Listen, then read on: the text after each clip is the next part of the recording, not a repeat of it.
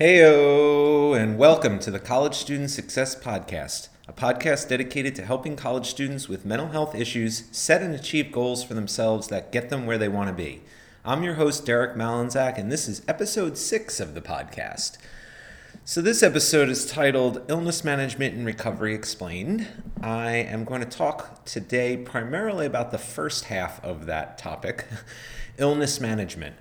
And illness management can mean many things to many people, and we'll sort of explore what it might mean to you, the college student that might be struggling with something like depression or anxiety or just being really too up and down.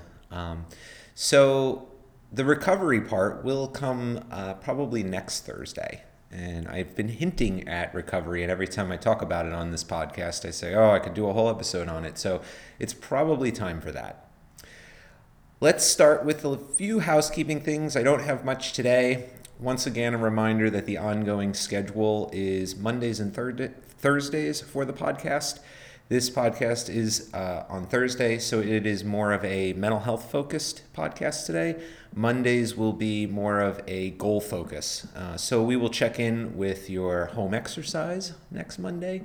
I want to hear from you guys. What's the one, you were supposed to start a list of tasks related to your big goal and just kind of figure out something, one thing, maybe a couple things you could start to do to change and get started. And I still have to do my thing. I have it planned out to reach out tomorrow. So I hope that works out. And so I have info about the website, the blog, and where you can comment on the show and provide me feedback, which would be really helpful, at our subreddit, which is at r/college student success. And just a reminder, that is a public sub. Anyone can post and view it, so just keep that in mind. And the Reddit link to comment on the episode should be at the bottom of the show notes. Okay, so story time. I have an illness. I don't have a mental illness per se, undiagnosed. I've hinted at it, I think, in the first episode, but I'm in recovery myself for alcoholism. And it's not something I put out there too often to people, and so it might seem weird that I'm putting it out there to the audience, but I'm comfortable enough with the fact that I'm a recovering alcoholic at this point to really not have an issue with it.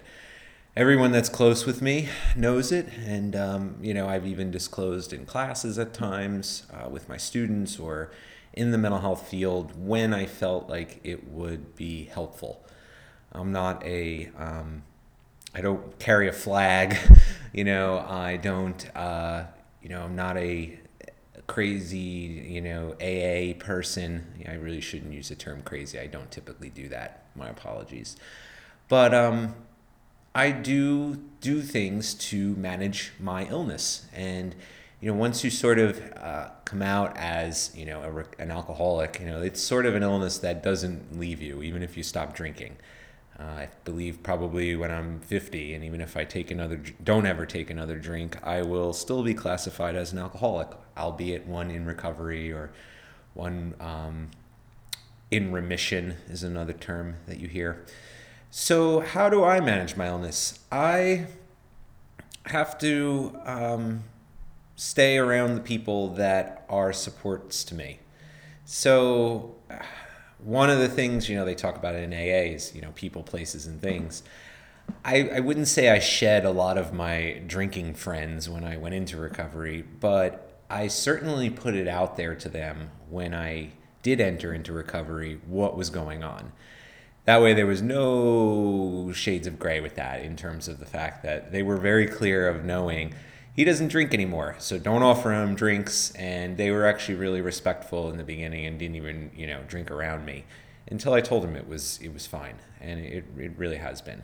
I have a best friend, my wife is my best friend, and the times that I knew shit had gotten too real and it was time to do something about it, that was the first person I told. And I thank her for standing by me. So I manage my illness using my support network. I don't really have cravings anymore, but if I did, I would use AA. And I have been to AA meetings before. I do find them helpful, even if I am not a big AA person, because it does remind me of what I am. And sometimes in the past, I used to get this feeling like, oh, I could control it. Oh, I've had my ups and downs and I've had my, slips along the way. But I'm proud to say that it's been multiple years at this point since I've had even a touch of alcohol and no desire to have any in the future. So although I feel confident now, I'll never, I never want to feel that I have a total grasp on it. And if I ever start to feel that way, I know where to go. And so that's another way that I sort of help to manage my illness. And that's sort of an as needed one. Should I really start to feel the temptation, that's one of the things that I would do. And my wife knows that. I journal. So that's another thing that I've really done and started doing in the last year to help me examine my thoughts. And when you put them out on paper, or in my case, online, so much can become clear, especially if you look at it, after putting some distance between when you write it and when you look at it again.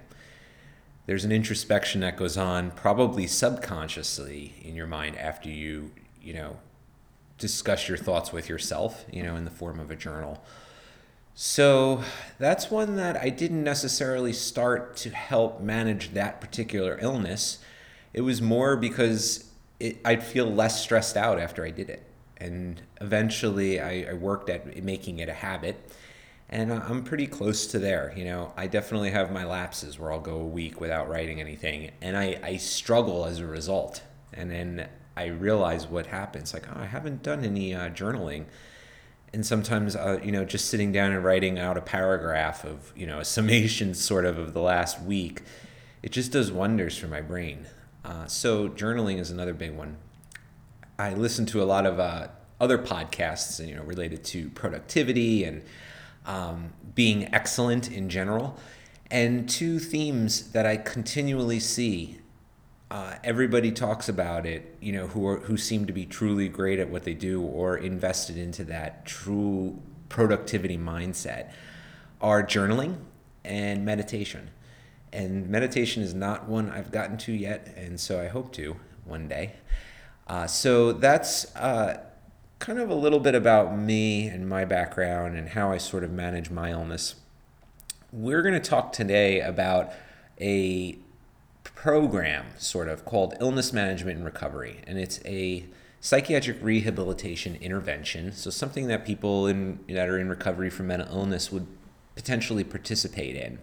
It's a group-based type of treatment. It could be done individually, though.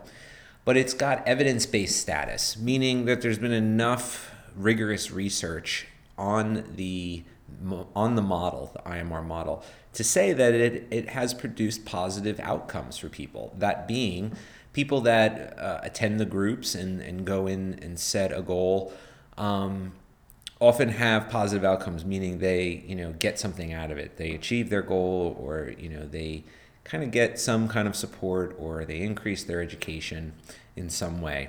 So I'm going to talk a little bit about IMR right now, and then talk about why I'm talking about it, because I really don't think illness management and recovery groups are necessary for college students that are struggling with depression or anxiety, although I'm sure they could be helpful, but it's not the first thing I'd be recommending, because I guess where we're at now in the field, they tend to be more for the population of people that are, I would say, more severely affected. So people that have been long-term hospitalized, people that have been in the mental health system are often the subjects, and I want to see it grow to beyond that. I would love to see an on-campus IMR group. And maybe there are some. If there are, email me, collegestudentsuccesspodcast@gmail.com. I would love to hear about it. I would maybe even want to interview somebody that participates. Speaking of which, I had that, forgot to list that as a housekeeping topic. I have 2 interviews that I'm going to be doing in the near future this semester.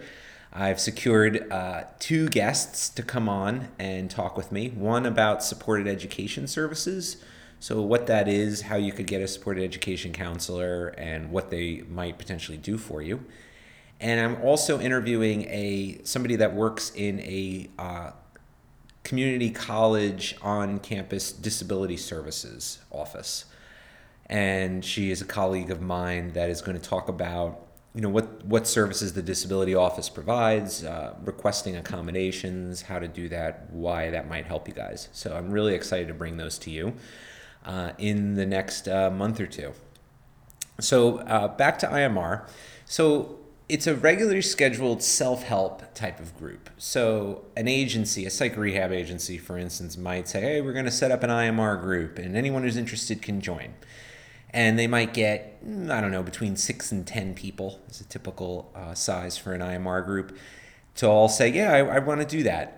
And they would all meet typically once a week, I think is the standard. And they would work with a facilitator who's trained in how to provide illness management and recovery. And in the beginning of it, they set a goal. So it might be, I want to improve my mood. I want to reduce the amount of times I hear voices, or I want to get a job, or I want to go back to school. It could be anything. And each week they go through a curriculum. And so the curriculum for any particular week might involve some kind of education about mental illness. So they do take you through the basics of, what is bipolar, what is depression. I think there's one on schizophrenia. Little modules for each one to kind of just give a basic overview, since for a lot of people, they might just be new to this, and they might be learning sort of what the diagnosis means, especially if they've just been recently diagnosed.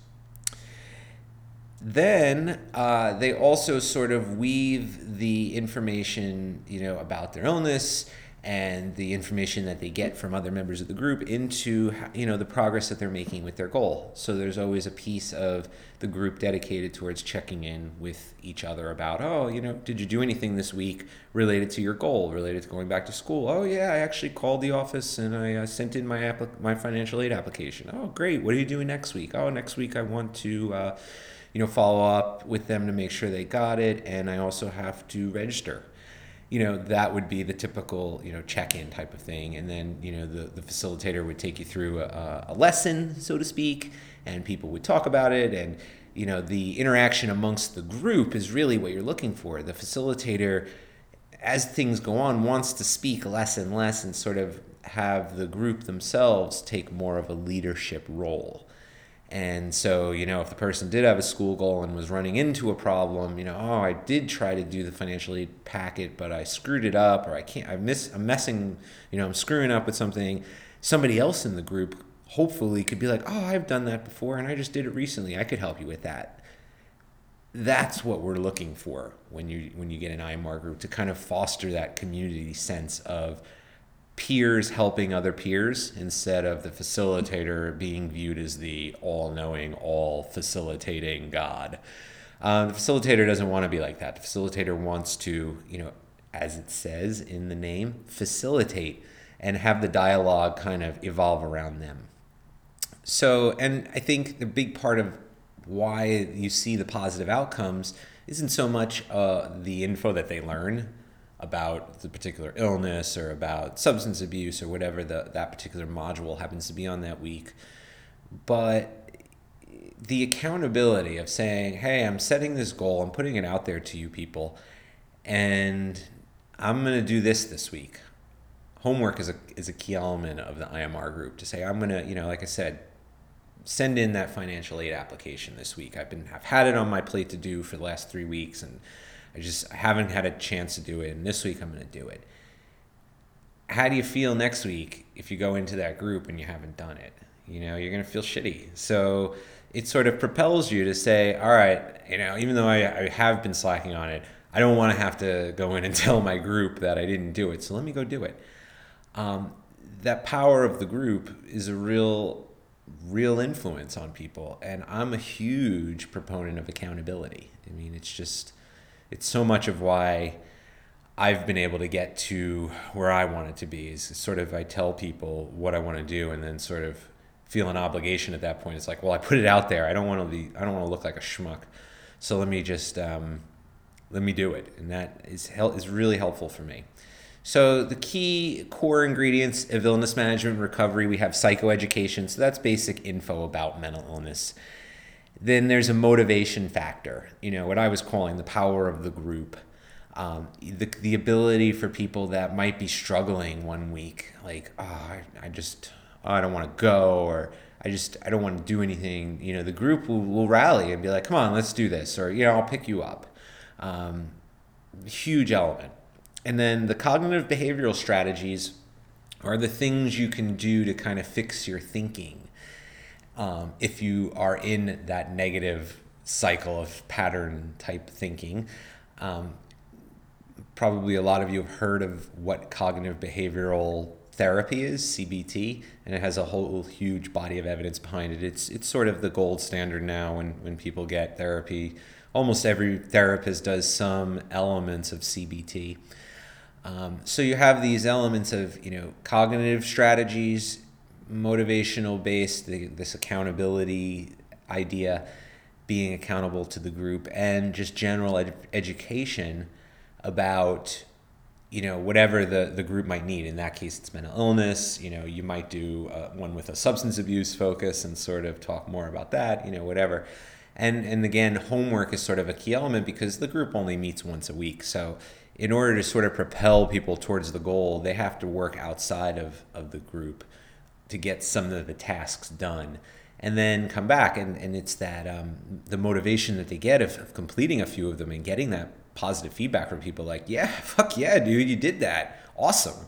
That people are like, yeah, I'm going to now do the next step and feel even better. And you sort of start to get that snowball of events occurring, getting done, feeling better, so you do more, so you get more done, so you feel even better, and then it's you get the goal.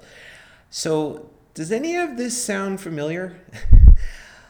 I really base this podcast on a lot of those key critical elements.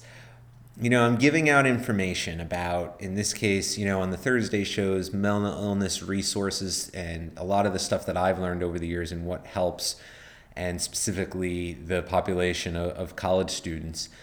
The motivation base is the accountability piece, is the fact that I would like people to participate in the message board, the Reddit sub, because if they put it out there, I'm working on this and this is the next thing I'm going to do, I think you're going to be more likely to actually follow through and do it. And we're going to be there to be like, awesome job. And then the cognitive behavioral strategies, which is going to be the background in cognitive remediation that I have. And a lot of that will come out more on the Monday shows. And I'll talk a little bit about some of that on this upcoming show, which is going to focus a lot on capturing things. So in terms of information, if you find out you just got an appointment scheduled, how do you keep track of that? Calendar, obvious answer, but it's beyond that. I'm going to talk a little bit beyond the calendar. So how are we going to do this? It's not going to be a formal IMR group by any means. We're going to do it together in a rough virtual sort of way, but we're not going to use an IMR curriculum. I have a rough curriculum in my head of things I want to cover, but it's really fluid and open to the suggestions of the group, as it should be. And so we're going to not follow an IMR curriculum, but we'll have our own rough curriculum and explore the basics of each critical element together. In this case, being a college student that has things going on like depression and anxiety. Help each other when we fall off the goal attainment wagon. When it's like, oh, I just struggled this week. I didn't get anything done. That's going to happen. It may even happen 2 weeks. Oh, I know. But it's going to happen, and there needs to be somebody in place or something in place to remind you, like, yeah, remember you were doing so great on this? I thought about that after I finished recording the last episode when I was talking about how I came to create the podcast and all the work it took, and the fact that I had a few times, I'd said I started really working on it in earnest in June of this year, but between June and the end of August when I actually put out my first episode, I had a few time periods in there where I did jack shit related to the podcast, and I was really worried that I was losing momentum and that I wasn't actually going to pull it through and get an episode out by the beginning of the school year. And thankfully, I stuck with it, and I kept it at the forefront of my mind using some of the things we've been talking about, and I kept focused on the next task.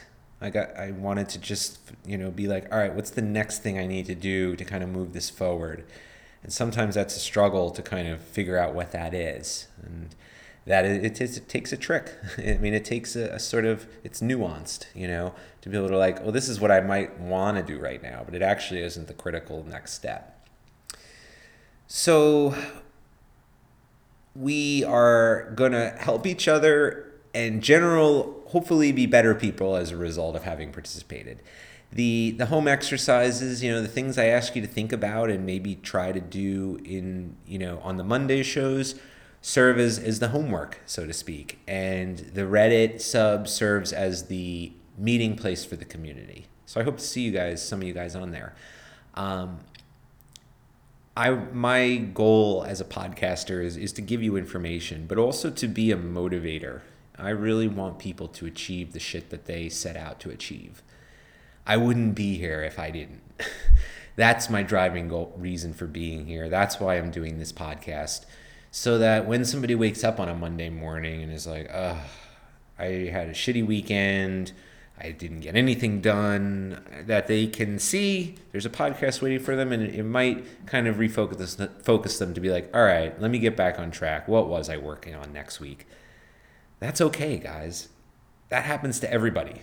That happens to people that are super, super productive CEOs, and that happens to us, college students and faculty members alike. Some examples of illness management strategies some of which I talked about that I use, and some of which I haven't. Having a support network, I did talk about. My wife, my good friends that I shared, my recovery story with when it first happened, to kind of clue them into what I needed help with. Practicing relapse prevention, so that is an example of that. Was just what I said is maybe your relapse prevention is being subscribed to this podcast. How did I work that in so well? And when you do wake up on Monday, I can't guarantee it's always going to be Monday morning that the podcast is available, but it will be available at some time on Monday.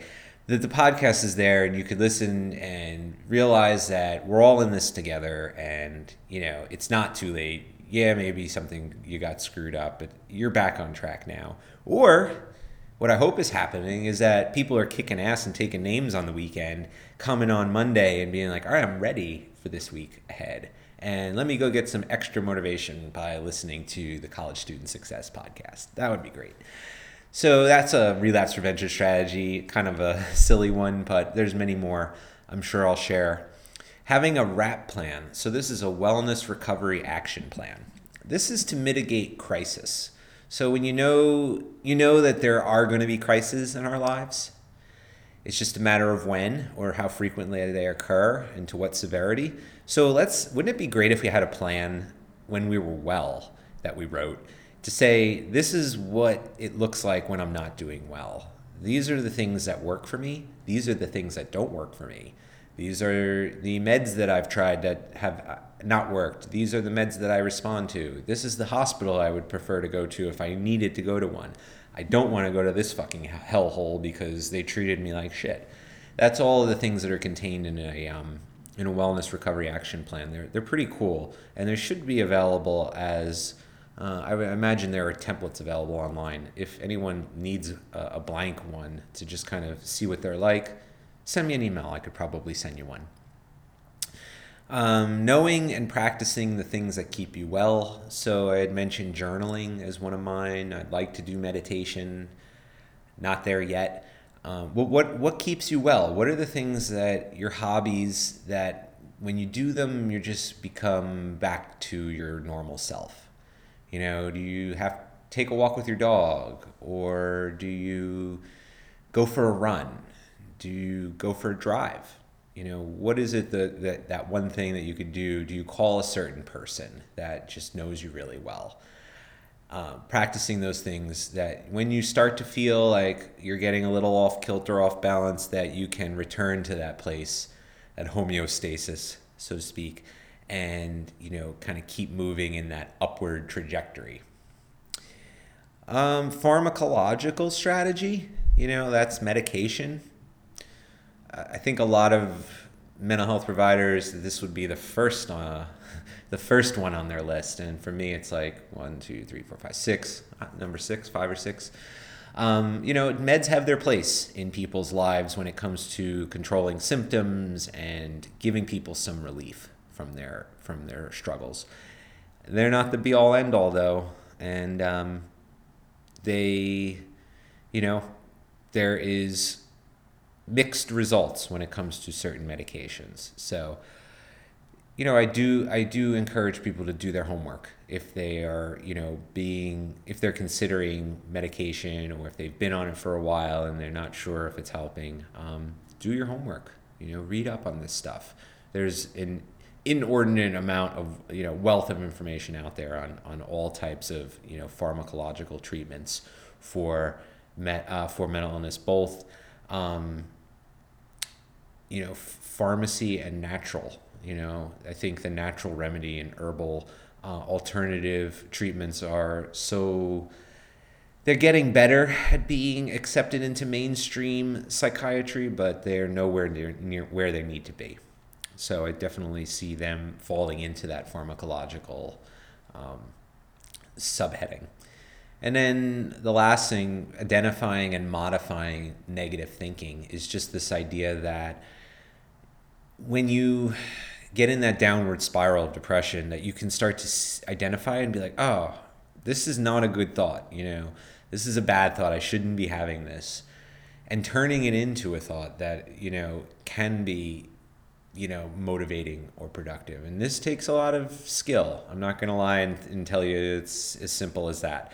This is, the core basis of cognitive behavioral therapy. So I have a link or a citation in my show notes today. It's a review of the evidence on illness management and recovery from a psych rehab researcher named McGuire. And he did a lit review, meaning he went and read all these IMR studies and then presented a summation of the evidence in one paper. So it's a good way to kind of read and be like, oh, wow, look at all these studies that were done. Overall, generally, the outcomes are positive. People are being helped by this. So I put it in there in case you're interested in reading. It is available just, by Googling it as a PDF. That's all I have for today. Comment if you can in iTunes, rate the podcast, subscribe in iTunes. It's a huge help to me in getting the podcast off the ground and having it be seen by as many people as possible. That's all I have for today. Have a great weekend, and I'll talk to you guys Monday.